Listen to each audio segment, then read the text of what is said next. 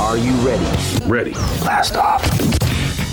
This is the PowerShell Podcast. PowerShell Podcast. Primarily promoting the preeminently powerful people in PowerShell. And now, here's your hosts, Jordan Hammond and Andrew Plaw. Hey everybody, welcome back to the PowerShell Podcast. I'm host Jordan Hammond with co-host Andrew Plaw, joined by special guest Adam Driscoll, who founded Iron Man Software. That's me. Hey guys.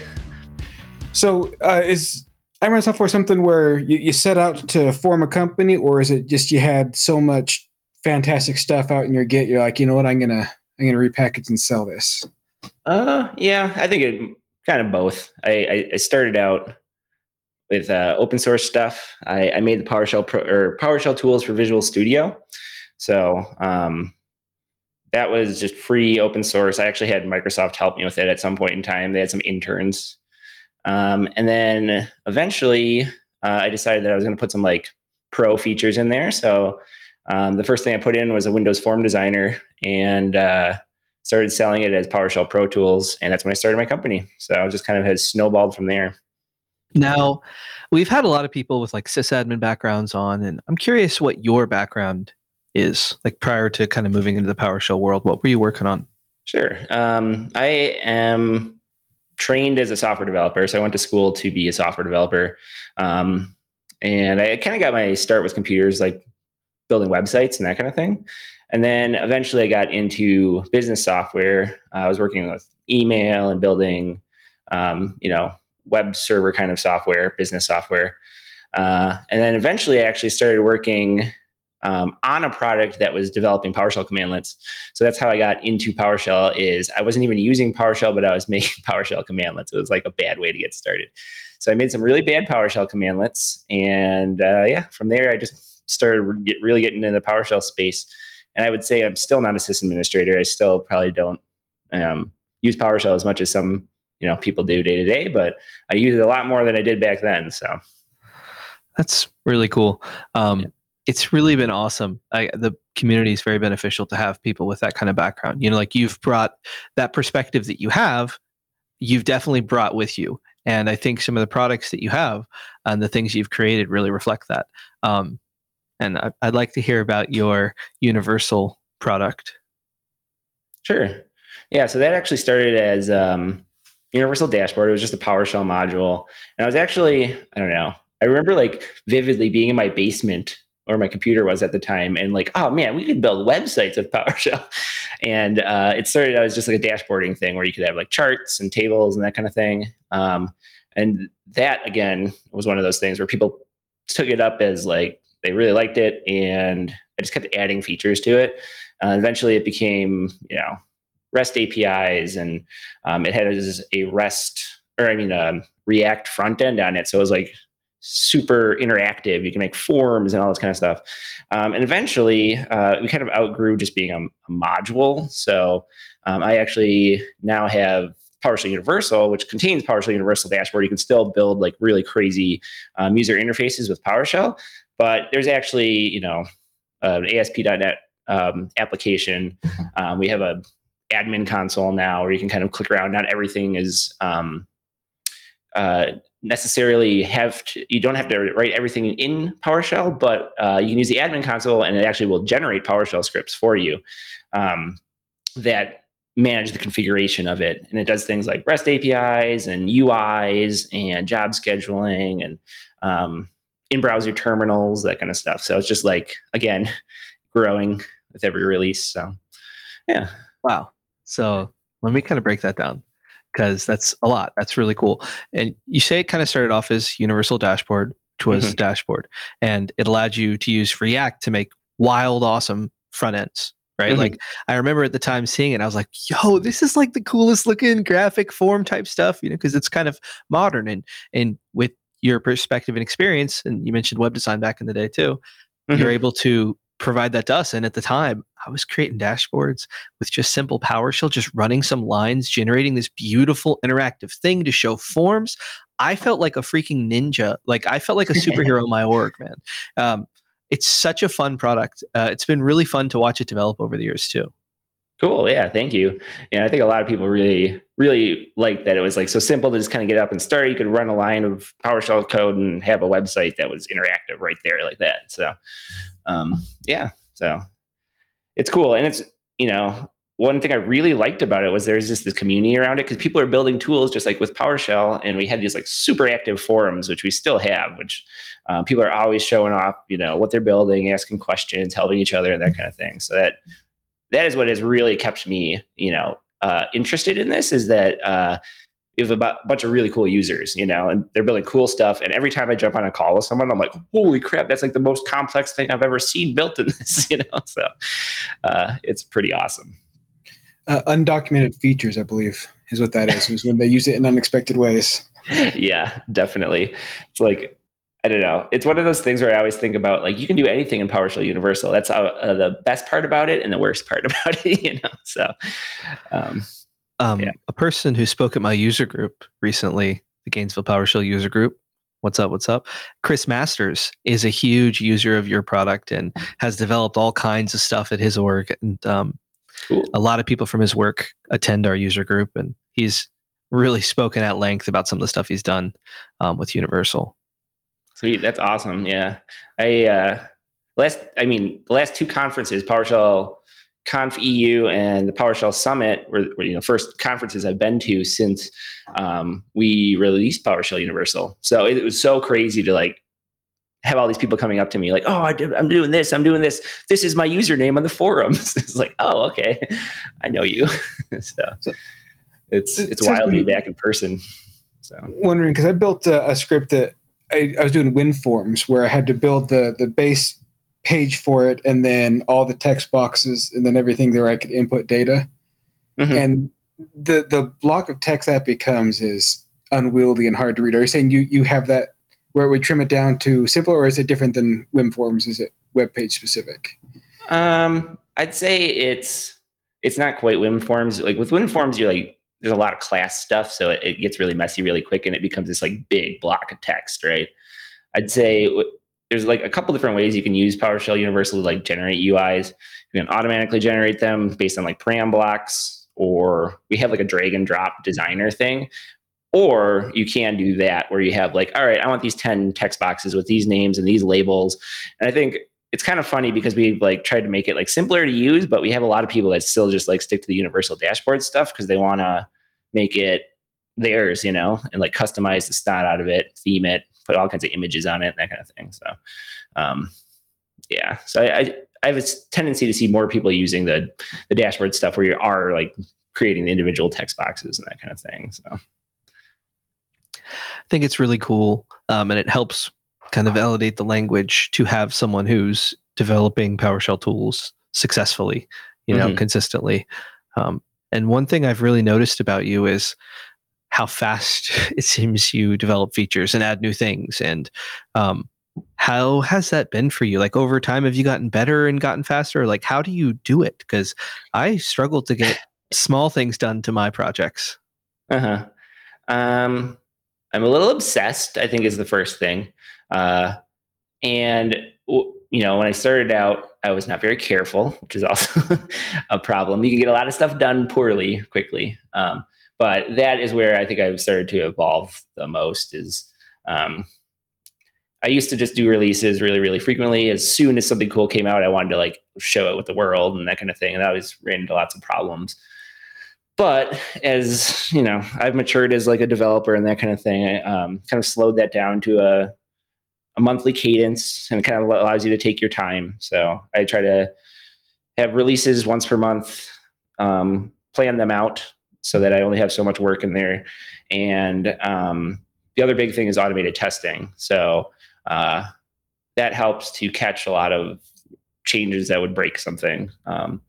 So I still think, there's always improvement that could be done there to make it more stable and make upgrades go smoother and that kind of thing. But that is the thing that has really accelerated me is the ability to confidently make changes because I have lots of tests in place and just adding tests as I'm building it out. And so I have like integration tests that run pester tests. So just a bunch of PowerShell tests that more or less use the PowerShell Universal REST API to like create things and edit things via the API. And then some unit tests that do like really specific functionality, like, am I formatting this file correctly? And am I generating this data correctly? That kind of thing. And then another layer of UI tests that test the dashboards and test the admin console. And I've been playing with this. And you've probably heard of Selenium, which is like a big web automation framework. I actually have a Selenium web module that I created when I created a universal dashboard, but I've been actually using Playwright, which is Microsoft's new web testing suite. And it's awesome. I love it. So it really, really has quickly been able to add a lot of surface area testing for the UI and that kind of thing. So, and when you say that, what does that kind of actually mean? Is it like kind of a method of like going in and clicking things and making sure that they would send the appropriate responses and send whatever web requests, or? Yep, exactly. So with the UI testing, what it actually does is it spins up a headless browser in the background. And then, it just takes the actions that you are recording. So it has a recorder. You can click around in the website. It'll generate a bunch of test code. You might have to tweak it a little bit once you put it in your test. And then it runs like any other unit test. So I can use the .NET test command line to just run those tests. And what's really cool about Playwright is it automatically bootstraps the browsers and stuff. So on my integration test machines, it'll just download the browser automatically and get it configured and get it running. So there's like nothing that you need to really do there.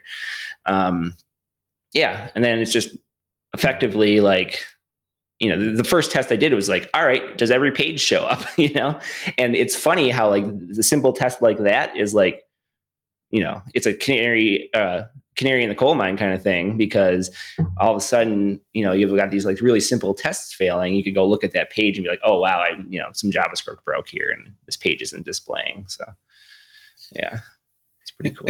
The Selenium one that you had was actually talking about with Andrew before you hopped online, because it was something I was looking for. I used to do QA testing at PDQ over here, and we're just starting to look into Selenium before I transitioned out. But had there been a PowerShell module, I would have been a lot less nervous about picking up the work. Yeah, the Selenium module is pretty cool, actually. I mean, I kind of handed it off to some other people, and I remember who did it. Someone rewrote the whole thing pretty much. But it was just a wrapper around a bunch of the actual C# libraries for Selenium. It's a bunch of PowerShell commandlets. I've considered doing that for Playwright, but the only problem with Playwright is everything's asynchronous, and that wouldn't really play very well with PowerShell. So I have to think about how to produce that successfully. So. I was going to say, before we move on too far from Universal, we covered a lot of functionality. I find it useful to kind of think of what are some ways, some common use cases that people would be like, oh, this is a great fit. Now, you mentioned some API stuff, some forms. Like what are people doing with these dashboards typically, where you're seeing a lot of success? It kind of falls in the like administrators building tools for their departments space. So you have a bunch of guys that are pretty good with PowerShell, or maybe not even a bunch. There's a couple guys that are really good with PowerShell that typically maybe handing off like tools to either like tier 1 support guys, or even we have customers that are providing it to their just employees, like non-tech people at all, and all kinds of things from, requesting new virtual machines, onboarding users, like anything that you can kind of think of that you've handed off to someone like, okay, this script is a bunch of stuff. You enter a couple things in here and it does this. But now we're starting to see, I think, with the platform evolving more, we're starting to see more actual just like business level tools for like HR or ticketing systems. You might enter a ticket into PowerShell Universal and it does three things. It creates a ticket in ServiceNow and starts a job that, runs a report or something, like that kind of thing, where it's just like this little gluey tool on top of all these infrastructure tools. The other thing that I'm starting to see more and more people do is replacing tools. Like they might have a legacy. There was like some certificate management tool that someone was using. They were paying like $10,000 a year to re-up the license on that. And they just replaced it with like the PKI module and PowerShell Universal on top. So same functionality, just, saved a whole bunch of money. I always think about the craziest example that I saw with, this was actually a universal dashboard, but you could achieve the same thing with PowerShell Universal today, was a trucking company where they had their trucks sending HTTP requests up to PowerShell Universal. And that was storing their location information and like a timestamp into the database. And then they actually had a dashboard that had a map with all their trucks on it. And then they were overlaying the route the truck was going to take to go to the place and how far behind that truck was and all that kind of thing. So it was crazy. All done in PowerShell. Yeah. That sounds pretty valuable. Like anymore, like with larger trucking things, it's like a whole. Sounds like the flight coordinators where there's just so much going on. I bet that's pretty handy. Yeah, that's crazy. But yeah, because we had specifically built some mapping controls just for them because of like how complex like their map was. It was pretty cool. But yeah, it's still there. They're the only person I know that has ever used that map that extensively. Well, now I want to top it. I don't know when I get a map yet, but it's going to be glorious. UEFlightradar.com. Was that FlightAware? Yeah. So as far as we're talking about how you're contributing in the last year, 3,100, almost 3,200 contributions. 3,200 in terms of what? In to get period. Just yeah, I'm a busy GitHub. guy in GitHub. Yeah, and GitHub. Yeah, so I'm looking at that, but I do see one window where you didn't contribute 3 days in a row, and I'm very disappointed. Slacking. I mean, there was probably some point in time where I was not by a computer. Yeah, we live out in Idaho, so occasionally we'll go hiking for like, an extended period of time, and my wife doesn't allow me to bring the computer with then, obviously. So, I suppose that makes sense. Yeah, I know. I'll give her that one. I find myself frequently bringing up the PowerShell golden promise or the sacred promise of PowerShell, which is, learn PowerShell and the PowerShell team will do what they can to make it the best decision you've ever made. And I feel like what you have really delivers on that. You're talking about people who know PowerShell in their organizations developing solutions for other departments. So taking this thing that people think of just like as a sysadmin language and using it to really create actual solutions inside their organization for consumption by other people, enterprise level stuff. That's really cool. And it's built upon those same PowerShell skills that you may be using today to do whatever other things. Yep, totally. And we try to leverage a lot of the same concepts around PowerShell in it. So it's like very familiar. You can still use modules. Everything's code-based for the configuration. So that means you can check things into Git. You can do pull requests against your configuration for PowerShell Universal, that kind of thing. So if you're kind of familiar with the, dev ops landscape, it should feel pretty good. So yeah, you could do automated testing on your dashboards in your process. That's kind of like what you're doing, but for whatever solution you end up building in your environment, you can really validate that it meets whatever tests and requirements that you have and can be assured in that. It's not just some off the shelf, this is my .ps1, save it. It's actually a really supportable solution you can really provide to the higher ups in an organization. And it kind of makes sense. It's not like a risky, one sysadmin just going off rogue and developing a solution. It's really a sustainable thing. Very cool. Yeah, definitely. Yeah, we're trying to focus a little more on that enterprise scalability and sustainability, I guess, in that, we just added SQL Server support so that you can kind of now do high availability, put a load balancer in front of them, that kind of thing. If one goes down, you still got one up. Centralized data storage, all that. So it's our focus, because I think there was some, when we first came out with this, there were some larger customers that were just not willing to jump on board and build an entire solution. And that's critical to their infrastructure without some of that stuff. So I think now that we've kind of added that, it's becoming a lot more appealing to convince your manager or whatever to use this in your environment. So you mentioned early on that you were involved in the PowerShell tools for VS Code? Visual Studio, not VS Code. I'm sorry, Visual Studio. Yeah. So yeah, that originally started as Power GUI VSX. I don't know if you remember Power GUI back in the Quest days. It was like one of the first really popular editors. And I actually took Power GUI and I shoved it into Visual Studio because I was like so surprised that like there was no PowerShell support in Microsoft Visual Studio. It was so weird. And I'll never forget that. I like literally like took the window form that was Power GUI and just put it inside Visual Studio. And I got on like Microsoft blogs and stuff like that. And Quest was all excited. And it was like, wow, that was like a really big hack. But eventually I built an actual extension without Power GUI that does the syntax highlighting and debugging and all that kind of stuff. So that's where my editor thing came from for my editor talk at PS Summit. So I attended that one, and I learned a couple valuable things. The first one is there's a lot more C# in that than I expected, and it is different than PowerShell. And yeah. And the second thing I learned, and this was eye-opening experience for me, is maybe be careful where I complain, because I know sometimes you get into script editors and it doesn't do something you want, and it's like, oh, this is dumb, why would I ever use this? And then I saw the work you did to come up with just like a bare bones live in the thing, like everything went into that. Uh-huh. And I learned I should shut my mouth if I'm not doing my own thing. just to appreciate what's been done. Yeah, and I think that is where Microsoft is like trying to push the PowerShell editor services, because it is really hard to get that right. And then I don't know. I've tried to use editor services a couple times.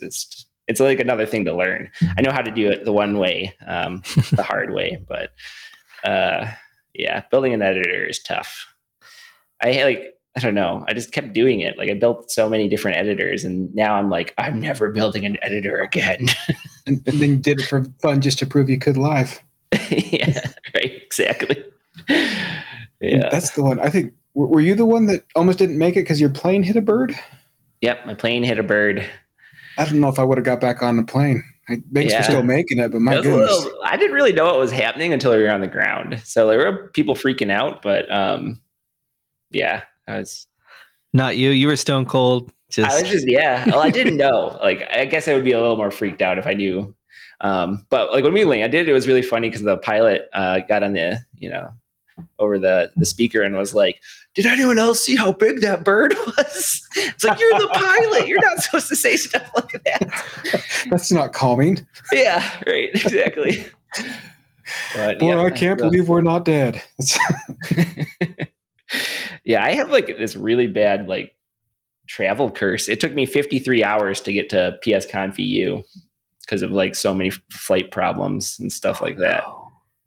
I got trapped in LA, got trapped in Heathrow.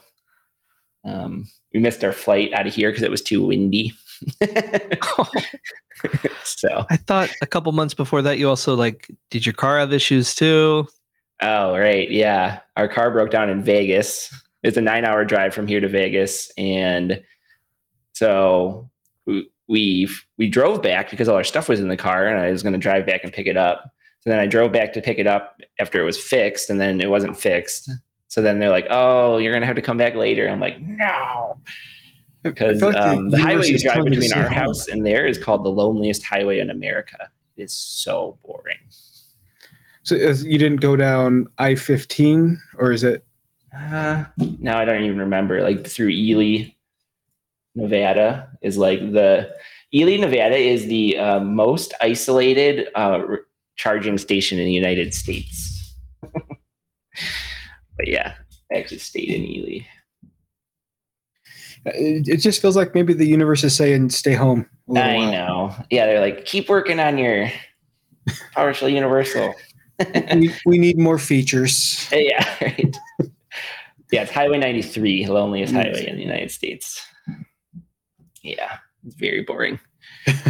Would not recommend. We ended up just selling the car to the dealership. But used cars were so expensive or so hot at the time that we almost got what we paid for. And it was 6 years old. So. That's a great deal then. Yeah, exactly. I was like, oh yeah, we're definitely getting rid of this car. Yeah. I didn't realize how bad things were until I started getting the dealership where I bought my car has started calling me. He's like, hey, do you want to sell your truck? I'm like, no, I want to sell my truck. Yeah, exactly. No, thank you. Yeah. Yeah. we've been one car household since then, but I think once we move we're moving in about 2 weeks, we're gonna have to find another car. So you said you went to the EU conference as well. Did you give a talk there as well, or is that just more you got to attend and experience it? I gave 2 talks there. One was PowerShell Universal Desktop. So we actually have like a desktop version of PowerShell Universal where it actually runs as a desktop app. And because of that, like we've added like some features around like file associations or like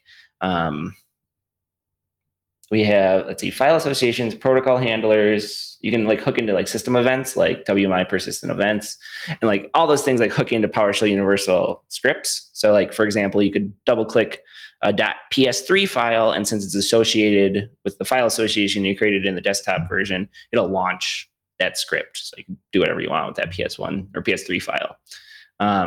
So I did a talk on that, and then I did like a general PowerShell Universal dashboard deep dive. So I went into a whole bunch of like examples of PowerShell Universal. I even got into like custom components and that kind of thing, or universal dashboard. So I just focused just on the dashboard part for that one. So yeah, it was a good conference overall though. So I've heard glowing things. We can't get anyone to give a definitive on which one's better. And no one wants to make the community angry by making a claim. Yeah, that's a hard one. I don't know. I appreciated going to Europe.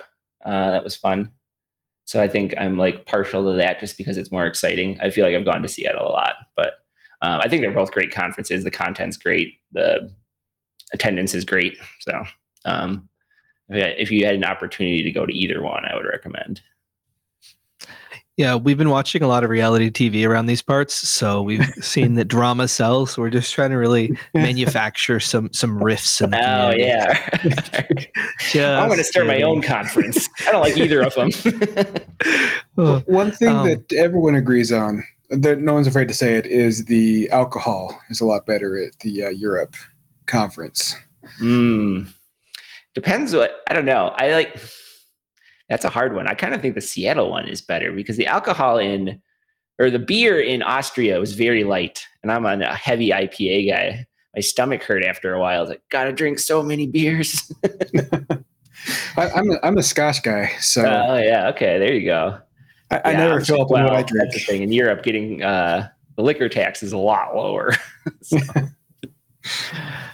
I believe a congratulations is in order for Mr. Decade of Microsoft MVP. Oh, thank you. Thank you. Yeah.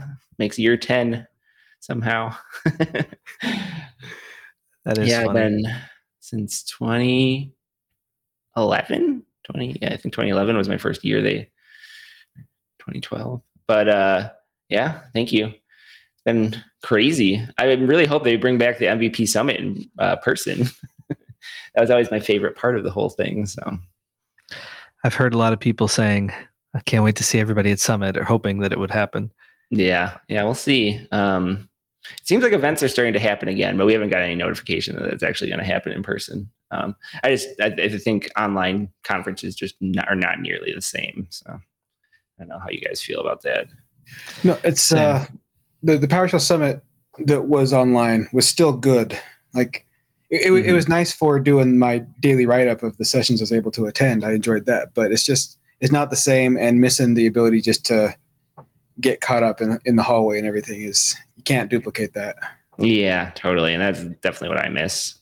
I mean, sometimes I find myself like stuck in the hallway, missing sessions just because I'm talking to someone like about stuff. And I love that.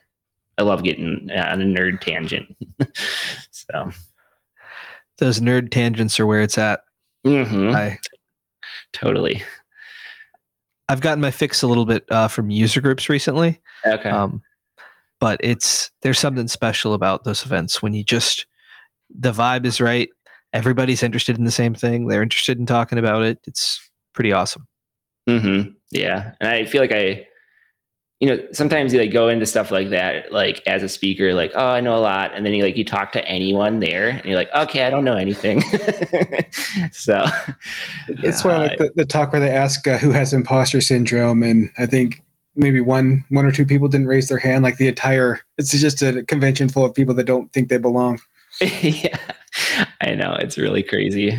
People are just, either we have a common bond, but everybody's using it differently, in different ways, and that's why it's awesome to. I don't know. That's why I like. If I am like going back and forth on a customer like case, I'm just like, all right, we got to sit down on this call and like hash out what's going on here, because I just learned so much just by sitting down and like talking it out like that. So yeah, I'm really digging the conferences being back. I am a little gun shy on travel now, so we'll see which my next one is. You've had it's all clear, smooth sailing from here on out. Maybe sailing is how you got to do it. If you can't sail to it, don't go. Exactly. Well, right now I live in the desert, so it's gonna be really be rough. Yeah, the boat's gonna be going real slow at first. We are moving back to the Midwest though in about 2 weeks, so I can hop on the Great Lakes and take a boat from there. What's the next conference you're going to? I don't know yet. I have not planned that.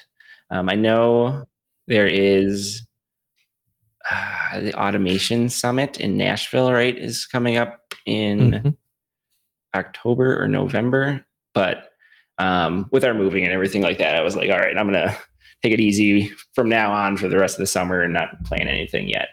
So I'm not going to be going to that one, but I'd like to in the future. So I haven't quite started looking yet. You guys have anything in mind that you're going to be going to? Well, there's some I'd like to go to, but it's more of a company permission more than. Okay, yeah. If they get me free reign, I'll show up to all of them. Every time PowerShell's happening, I'll be there. But yeah, right. Cool. Yeah, I hope to find some more local stuff. Well, it'll be in Madison, Wisconsin. Actually, I had a Madison, Wisconsin PowerShell group, I don't know, a decade ago, but I haven't looked to see if anyone has revitalized that. Are you interested in speaking in at more user groups? Yeah, I would do user group talks. So if you want to find a speaker for your user group. Didn't we promise not to put the hard sell after we? We're always scheming, okay? Yeah, no, that's fine. Yeah, I'm always down for a user group. I like. Sometimes I feel like when you're going to a conference, there's a lot of pressure there, and I like the informality of like a user group. Sometimes where you're like, all right, I just messed everything up, sort of thing. So, I'd love to give a talk there. We did our first user group for Salt Lake, and I didn't have the ability to enable the chat for those that are remote, and I couldn't record it. So it went great. Cool. The speaker was fantastic. Yeah. You just have to take my word for it because I didn't record it, but he was fantastic. Yeah, right. Cool. Well, yeah, you'll iron all that out eventually, Yeah. Exactly. Yeah. You got to do it to learn. We always learn from our missteps. Man, I gotta wonder, what's the journey been like? Because you've kind of stumbled upon, a whole kind of new thing. You mentioned starting off working for a company, developing PowerShell tools, and then one thing leads to another. You develop something that resonates with people. And yeah, how's that been? It has been stressful, but it has been fun. I think when I decided to make it my own business is when it became kind of stressful, and it was like my livelihood was, tied to this. But I my wife's been real supportive of it and that kind of thing, so that makes it easier. And so I think the journey itself has been really rewarding. I am glad that I took this leap, and it allows me a lot of freedom in both creativity in terms of what I'm building. It really puts me face to face with a lot of customers. So it's cool because then, I'm building all these relationships with these people, and even people that they leave a company, their new company doesn't have PowerShell Universal, they'll still reach out and just say hi and that kind of thing. So, so the journey has been interesting. And I think finally I've kind of hit a point where I'm starting to feel comfortable with the organization. I've started to kind of hire some part-time people to help me out with things like, invoicing and quoting and support and that kind of stuff. So that's taken a load off my shoulders because, I'd wake up every morning like, oh my God, I got to do 10 quotes because I didn't do anything or to do quotes all week or whatever, So it's been nice to kind of learn about business and then push off some of the business stuff on someone else. And I've still maintained like a lot of my time coding. So that's what I wanted to do. I wanted to, code and sell my software. And when I really got into it, I was like, wow, there's a lot of like marketing and legal and, businessy stuff. But yeah, I think I've learned that you got to ask for help. So the business side of running a business sucks. You just want to do the coding. Yeah, right. I know. And I know there's some people that just love the business, and they are good at selling and they're good at marketing and they don't mind doing some of that stuff, but I don't know. Not me. Have you found it to be more challenging to kind of figure out all those business aspects at times? Because I imagine, like you're saying, there's a lot to that. And I don't think it sounded like you went to school for that. So it sounds like you might have had to like learn a lot kind of by doing. Yeah, no, it has been a trial by fire for sure. It's just like when you walk into like a tech shop and like people are just saying all these things that make no sense. And you're going back to your desk and Googling it all the time. It's like, I don't know what that acronym is, or I don't know what that is. And, the exact same thing. People would be asking me for like, I need a net 30 quote, and then I need to like do this and that and that. I'm like, what the heck is this person talking about? So I've learned a lot from that.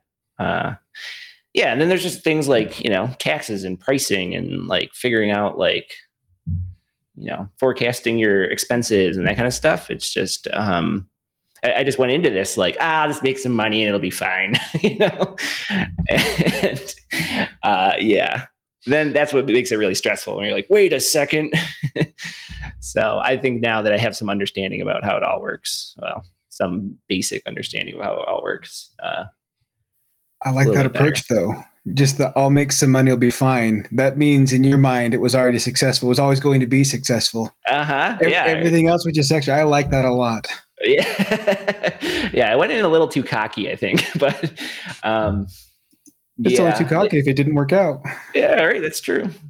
Well, and the thing is when going into this, I didn't just jump in. I didn't just quit my job and then like, all right, I'm going to quit my job and now I'm going to start writing PowerShell Universal. It was, I have a full-time job and now I'm going to start another full-time job at the same time. So then I started, building a product, building the company out to be like a little more of a professional organization. And once I hit revenue that I was comfortable with, quitting my full-time job, that's when I made the leap. So I know a lot of people don't have that luxury. Like I said, I'm obsessed and I don't have kids. So it made it a lot easier to kind of like take my free time and work on my business after work. So. Earlier when you were mentioning conferences, I forgot to tell you, I will be at the Automation Summit December 6th through the 8th, automationsummit.org. So just a plug. Right, sweet. That's the one in Nashville, right? It's in Nashville. Yeah. Nashville, okay. Tennessee. Cool. I didn't realize it was so late. Maybe I will go. But at that point, you're already halfway there after the move. Yeah, exactly. Well, and it's going to be cold in Wisconsin. I might as well head south. I don't know if it's warm in Nashville in December. I'm not sure, but it's nice. It's nice. Yeah. Well, I'll probably be inside anyways, listening to a PowerShell talk. So. Yeah. So you said MVP for 10 years. Uh-huh. How did you get started? Like, because I don't think Universal's been around for that long. So like, how did you initially, was it with PowerShell Pro Tools is when you started kind of getting engaged with the community and doing MVP worthy stuff, or how'd that go? Well, it was primarily with, PowerShell Tools Visual Studio. It was just open source. So that is kind of what got me in the door. And then, I started getting on some blogs and blogging a little bit around that time. And then I worked with a guy that was an MVP. He was actually an MVP in PowerShell as well, Dmitry Soknovic. And he was the guy that was on the Power GUI team and that kind of thing. So he was involved in that. And he approached me and was like, do you want to write a book? This company wants me to write a book, but I don't want to write a book. And I was like, okay. I was like, I don't really know PowerShell that well, but I'll write a book about PowerShell. So I wrote a book on PowerShell 3 when it came out. And it was just kind of like an overview of some of the new features. Don't read it. It's horrible. But it was like a feather in my cap for kind of getting into the MVP space, because people saw that I was doing that. I was doing PowerShell tools for Visual Studio. Then I really started blogging after that. And that's when I first got my first MVP. And then from there, it's kind of like snowballed. Like I started doing more and more and more stuff with PowerShell. Like I said, I worked with Microsoft on PowerShell tools for Visual Studio. So obviously I was like in the face of the team at that point in time, because I was like working with them. Funny story about that. They actually, they were like, oh, we just want to hire you to work on this. So I flew out to Seattle and I had an interview with the team, and then they didn't give me the job. So I think it was probably better, but it was just kind of a funny thing. I was like, really? Like I went through these coding interviews and they're like, nah, we don't need you. So I was a little sour after that for a while, but I think what was happening was that team was actually downsizing. I'm not sure if those guys are even, they're not the same PowerShell team that's there now. And it wasn't even the PowerShell team that was hiring. It was the Azure team. So it was just kind of a funny thing to like, work on this thing for free. And then they're like, oh yeah, we'll give you a job. And then it's like, no, we're not going to give you this job. So we've seen your work and it's excellent, but what you showed us here. Yeah, all right. This is horrible. Yeah. So after that, I was like, I'm never doing interviews ever again. I'm just going to start my own company. But that's not true. I continued to work in, I was working at Dell at the time and just still plugging away at like, my blog and PowerShell tools. And at that time, PowerShell tools, I think it had like 10 million installs or something like that. So it was one of those things where I was riding that for like 2 or 3 years, because it was just like, I put that on my MVP profile and everyone's just like, oh yeah, you can continue to be an MVP, but like I said, recently I've been more YouTube and that kind of thing. Still blogging here and there, but I kind of like the video format. It's fun. I don't know. It takes a little work editing, but it plays to my strengths a little bit more of rambling. So yeah. I have really enjoyed your YouTube content, and I think it definitely fills a nice place. Cool. You had a video which I enjoyed, which was like creating a cryptocurrency, how to create your own. Yeah. Right. It's funny. I found that walkthrough on Reddit and I was like, I'm making my own cryptocurrency. This is great. So I was like, I got to make a YouTube video of this. So yeah, everybody invest in Atom Coin. I think, it's like, the market cap is something like $20 or something like that. Really? Wow. People are trading your... No, it was my $20. I don't think anyone's trading. Oh. Unless you can give me Ponzi scheme levels of guarantee. Yeah, right. I got no Ponzi scheme. Well, it was funny. People are like hitting me up on Twitter, like, "When's the airdrop? When's the airdrop?" I had to like Google what an airdrop was. I'm sensing a theme. You just dive headlong into massive projects, and then as people yell words at you, you're like, I can learn that. Yeah, exactly. Yeah, yep. That's how I go. Squirrel. Yeah. What kind of inspired you to start with the YouTube thing, or why did you start? Because I know a lot of people think about doing YouTube one day, or like, hey, maybe one, but why'd you pull the trigger and start doing it? I don't know. That is a really good question. I don't even really remember my first YouTube videos. I know they were really bad and I had a horrible microphone, so you could like hardly hear me.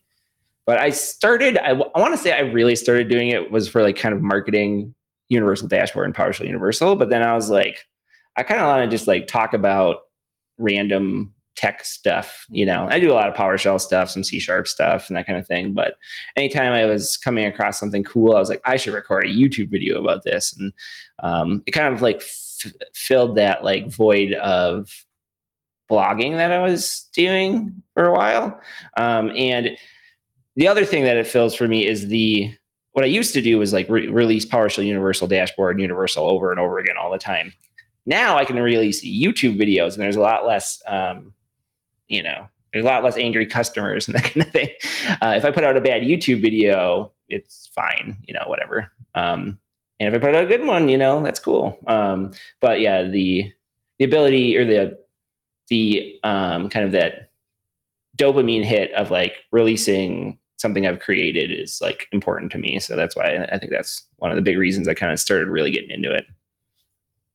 3,000 subscribers. We have ourselves an influencer over here. I like it. Yeah, I can't wait to get my little YouTube plaque, put it up behind me for then I can start doing that thing where I don't know if you guys do this, where you like you make some weird thing for your title slide. Oh, the thumbnail image. And it has like, I don't know, the YouTube thing now. The secret is to have a paid team behind you. Oh, that's true. Yeah. Right. Yeah, they can do all that stuff.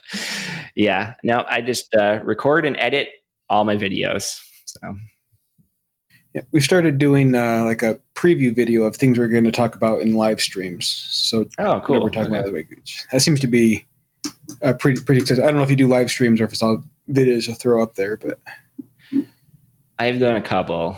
I don't know. I think I never can really get myself together to like schedule something like that. But yeah, I've done a couple. I don't know. It's just not my medium, I think. It's hard enough to create content. It's important to like find what works for you. And if that's sustainable, awesome. Because that type of thing can be really hard to sustain, especially if you're, adding things to make it a little bit more complex. Mm-hmm. But yeah, I'm always like a little piggy. Like most of the time I'm working on stuff that's like my own IP. And I'm like, I could like have a YouTube video about this. Who cares if like people see my code? But at the same time, I'm like, I don't know. So, right. Yeah. That makes sense. Yeah. That's where I just record a YouTube video of me messing with some open source thing and do a bunch What of is PS Poly? PS Poly? So Poly is a C# library, and it's like, it is built for like resiliency kind of. So like you have things like retries and rate limiting and all these different kind of mechanisms like that, like caching. And I don't know how I ran into Poly. I was looking at using it for PowerShell Universal for some reason. And I was like, wow, there's like no PowerShell module around this. So I built a PowerShell module around PS Poly or Poly and called it PS Poly. And what you can do is you can like set up, they call them poly policies, and a policy being like retries. And you can do things like retries with delays. So it could like the delays could get longer the more it has to retry. As these things called circuit breakers, where it will attempt to do something a bunch of times. And if it fails after like 5 attempts, it'll just no longer attempt to do it. And it'll like wait like 30 seconds and then it might attempt to do it again. And then you can combine the policies together. So you could have like a retry with a circuit breaker and do some caching sort of thing. So it's a cool module. I think I did like a lightning talk at PSConf EU about it, and people are pretty stoked about using that in their scripts and that kind of thing. So a policy or a policy? I should have called it a policy. Now I feel like I missed an opportunity there. I think the commandlet's policy, but it could have just been a policy. This is why you pay for a marketing team right there. Yeah, exactly. You know what? I'm open to pull requests. You can put some aliases in. Question. So because I noticed there's this kind of trend where you'll work on something and end up creating a really useful tool out of it as you're going through and kind of learning it. What's that process like for you? Is it like, are you just always kind of looking for like, hey, how can I make this into a solution I don't need to like recreate again? Or, because when I'm thinking about the Selenium solution you created, thinking about this.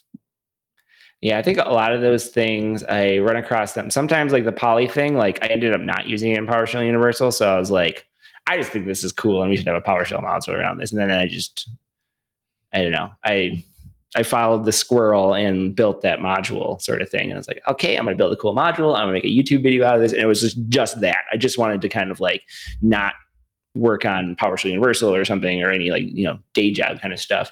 But something like Selenium, that like evolved. So I started out with Selenium, and I was like, I'm going to build some like functions over the top of this. And then I was like building more and more functions. Like, I'm just going to like pull this out because it was actually part of the PowerShell Universal Dashboard repo. I'm like, I'm going to pull this out as its own module. Other people could use this. So that kind of evolved as part of like my day-to-day thing. But I think a lot of things, like a lot of the little tools like Poly and that kind of thing, typically are me like just avoiding work for a little while. So, yeah. I don't know. Hearing everything you have on your plate, and it's all self-imposed, like no one's making you do this stuff, makes me exhausted just hearing about it. You are an extremely busy person. Yeah, I like it that way though. I think I don't do well when I'm bored, so I make a lot of work for myself. I'm currently training for a half Ironman now too. So Yeah, I was going to say the name of your company is Ironman Software. Is that where the Ironman comes from? Yep. Yeah. Right after I finished my first Ironman is when I started the company. So that's why that came from. How did you get started with those? Because those are pretty intense. What is an Ironman? Let's see. What is it? Team? Yeah, what is it? Just for people who don't know. Oh, okay. Yeah, it's a triathlon. It's a 2.4 mile swim, followed by a 112 mile bike ride, and then a marathon. So 26.2 miles. So that's a full Ironman. I've done 2 of those. I got into that. I was actually dating a girl that was doing it, and then I started training, and then we broke up, and I did it to spite her. So that's a good reason to do stuff. Yeah. So then I got into it though. After that, my wife is now she's a pretty avid athlete, and although she doesn't do triathlons like this, she will kick my ass in biking any day. So, but yeah. It just sounds what like was so the question? much. I lost my train of thought. Well, the Ironman, just hearing everything in there. Because back in high school, I ran cross country, and 5K was a lot. I can't imagine what you're doing. Yeah, it's a different kind of exercise for sure. Like, it's all about like me, obviously the training is important. It's like your training load's very, very high. And then it's all about like maintaining your pace and not overdoing it because you're out there for a long time. I think my first Ironman took me like 15 and a half hours or something like that. So, well, oh my gosh, mine's ongoing. So I've been going for 38 years and I've completed that amount of distance. You just got that timer you're always looking at, like, all right. Yeah. I'm not getting back in the water, so I don't see myself completing this. Yeah, right. I didn't know how to swim when I signed up for an Ironman. Not like not swim, but like swim, like I don't know, like a competitive swimmer would swim. Like, yeah, I could like doggy paddle or whatever. So I had to learn how to swim during my first Ironman training. So, yeah. So if you want to get into an Ironman, just sign up and then you can start going. But yeah, I'm only doing a half Ironman this time, which is half of everything that you said before. But you're barely biking 60 miles then. What's the point? Yeah, right. Exactly. What a wuss. Yeah, I have to rename the company to Half Ironman Software. I wonder what that impact would have on sales. Like half Ironman. That doesn't sound nearly as impressive. Yeah, exactly right. Like, wow, this company half-asses everything. Now, there's a place I'd work. Yeah, exactly. Yeah, we do 20-hour weeks. No benefits though. Yeah, I don't know. I'm just like I said, I have to keep busy, so I always find new ways to challenge myself or overwhelm myself, I guess.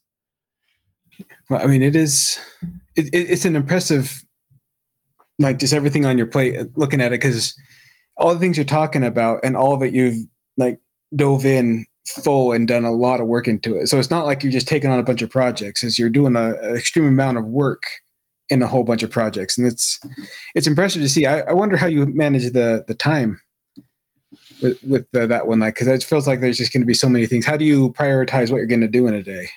I have really started to like structure my days a lot more. I think it's like good for me to be like, I'm gonna do this, and this, like today it's like I got a customer call and then I'm gonna work for a little while, then I'm gonna take the dog for a walk, then I'm gonna like I have another customer call and then I'm gonna take the dog for his lunch walk, and then I'm going to do this podcast. And then after that, so like that kind of thing is like really important for me to like stick to that schedule. And that like allows me to achieve a lot more. Rather than like, if I don't have a schedule, I'm like, I'm on Reddit, or like, I want to play, video games for a little while. I'm like, oh, I'm bored of this video game. I'm going to watch a movie. So, I was recently diagnosed with ADHD, and I've started taking medication for it, which it allows me to kind of focus on the important things a little more. I still think I was very like, productive before. It's just like I was kind of all over the place, and now it's a little more structured. So,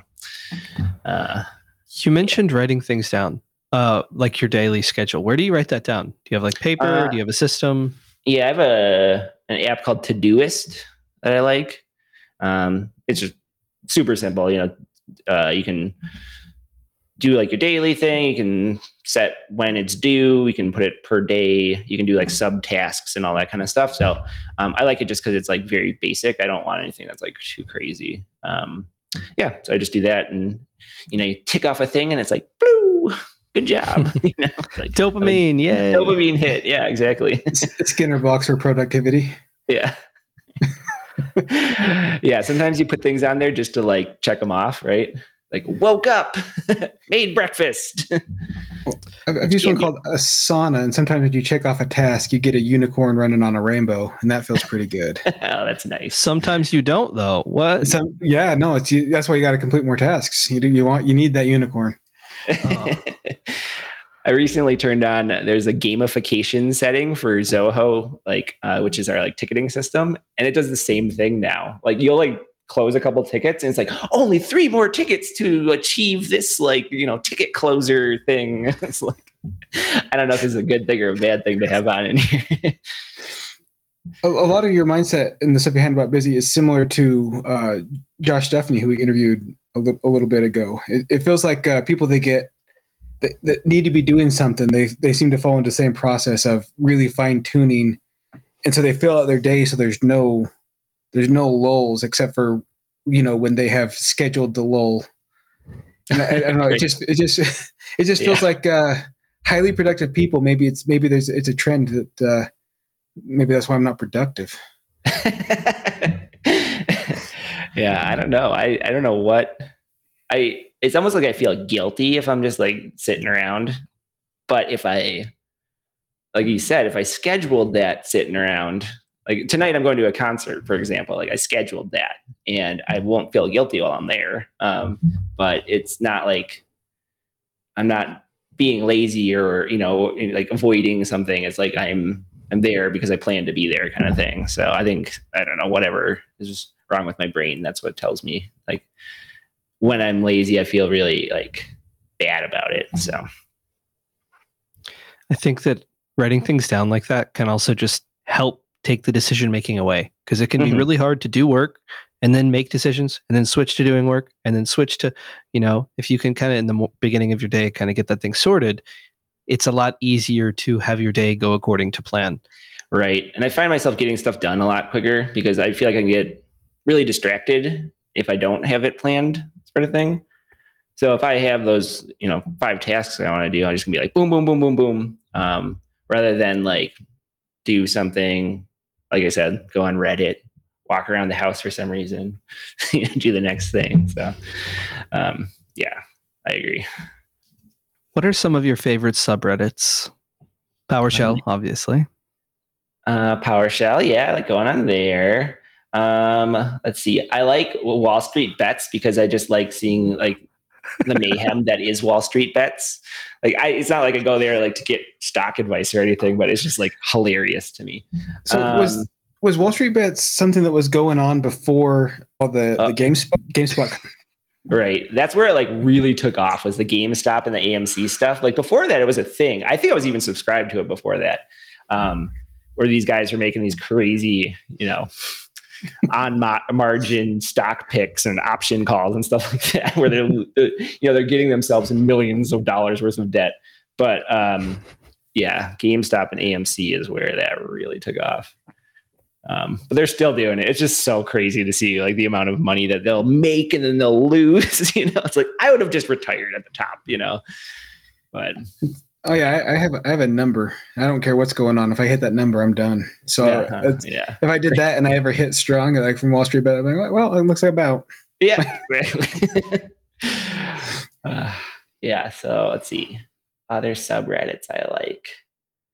I don't know. I feel like this is more like torturing myself, but I like ones like collapse and stuff like that. Just it's interesting to like, read about like the crazy ways that, our world could collapse. Maybe a little dark, but there's some dark stuff on Reddit. I asked the question. I deal with the results. Yeah. I've tried to get rid of some of the ones that are like, I feel like there's a lot of like time suck ones that you can definitely get down. Like even like I've had to like get unsubscribe from Ask Reddit because it's like the same 10 questions over and over again. It's like, what is something that you want girls to know that guys think, or something? Like if I ever see that question again, I'm like, yeah. It's been interesting to see the way that people reply over the years. How, at least from my observations, people are being a little bit more nuanced, slightly. Not always, but like there's a lot more things where I read it and I'm like, oh, that's not totally dysfunctional communication. They're actually like attempting to listen to the other person. But yeah, that's just a subreddit. There is like some good discussion that goes on in some subreddits and that kind of thing. So it like occasionally I'll just be like blown away. Like, I don't know. I think they have like Ask Science or like some of those that where, you get like this person that is like an expert in their field explaining something that you just didn't know about. That's where I could really waste some time.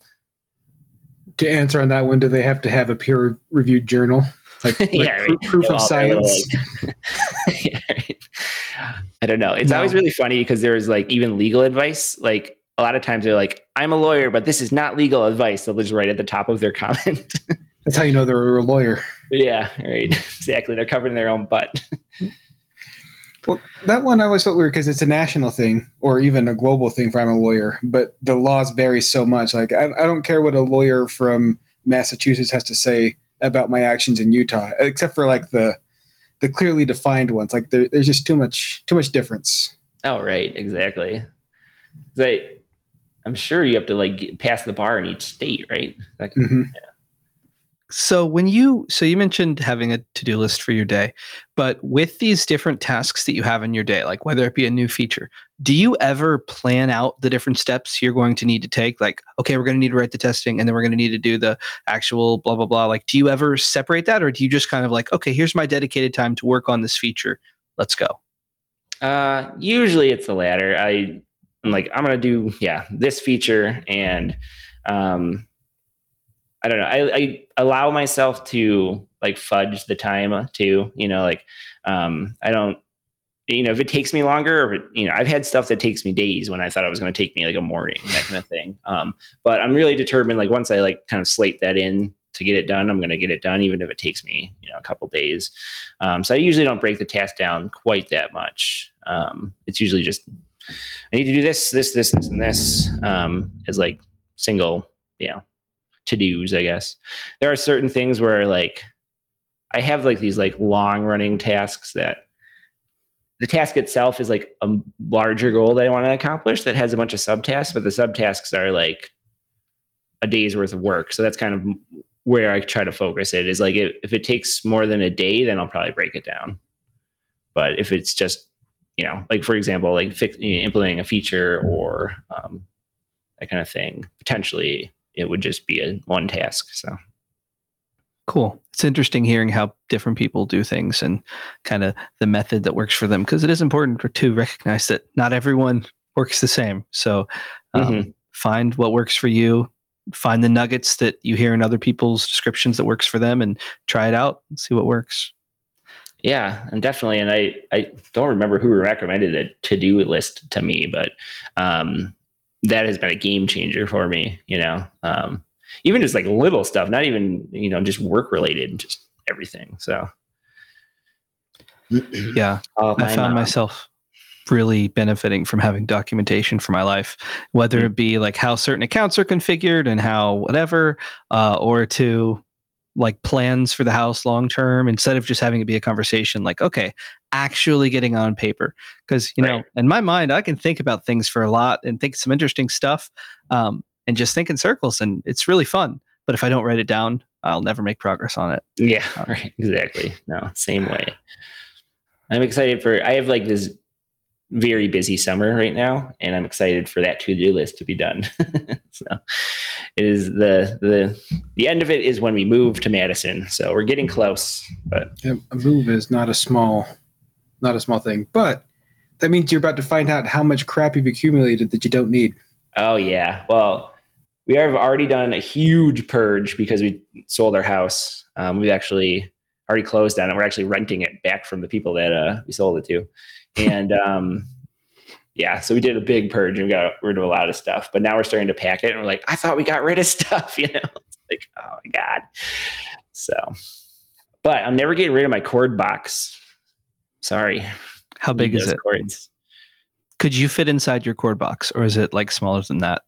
No, I could definitely fit inside my cord box. Yeah. It's a big so it's a big old box. Nice. And it's like it's like a nest. It's not like they're like nicely organized. I probably could have a smaller cord box if it wasn't just a big like ball. So. Some zip ties. Yeah. Clean it up. But that's going to take a lot of hours. Cable management. Yeah, it does. Yeah. You're gonna put like J channels into your cord box. I think it was Jeff Hicks. I saw him at a conference once, I'm pretty sure, where he showed up to the conference and he had this thing for his cords in his backpack. It was like the most organized thing I've ever seen. And it was just like each one of his like lightning cables or like USBs were all like neatly in there, and it was all Velcro and stuff. And like when I go on a trip and I have my backpack, I'm just like shoving cords in there. Like never could find anything. I was like, wow, I should really get one of those. At the end of the day, you both have all the cords you need, right? Yeah, exactly. Right. Victory all around. To find them. And you know who to ask now if you misplace a couple. Well, Jeff Hicks got your back. All right. We like to refer to him as friend of the show, Jeff Hicks. Oh, yeah. It makes us feel very important. Good. Yep. We appreciate you coming by. It was awesome to talk about all the stuff you've been working on, as well as your process about going about it. I think that's pretty fascinating. But it's time for the absolute highlight of the show. You're about to watch a masterclass in shilling from our own Andrew Plough. Oh my gosh, I guess that's me today. Friendly folks out there, kind listeners, if you've enjoyed this episode, if you've made it this far, I mean, shucks, it's been over an hour of some great conversation covering PowerShell, PowerShell Universal, developers, starting businesses, creating PowerShell stuff, all the awesome things you learn along the way. If you've listened this far and gotten some value out of it, please leave us a 5-star review on Apple Podcasts or your podcast platform of choice. Thank you so much, beloved listeners. And, but wait, there's more. There's more. If you have feedback or if you want to tell us something, send us a photo of your cat. You can email us, powershell@pdq.com. Or we're in the future too. Over 200 followers on the Twitter. Hit us up at PowerShellPod and say hello. Let us know what you're working on. Give us some feedback. Is there something you'd like us to cover? Is there somebody you'd like to see on? We are always open to feedback and always trying to learn and get better. Thank you so much to Adam for joining us. Happy to be here. Thanks for having me. Thanks for listening to the PowerShell Podcast with your hosts, Jordan Hammond and Andrew Plough. Blah, blah, blah, blah. The PowerShell Podcast is a production of PDQ.com.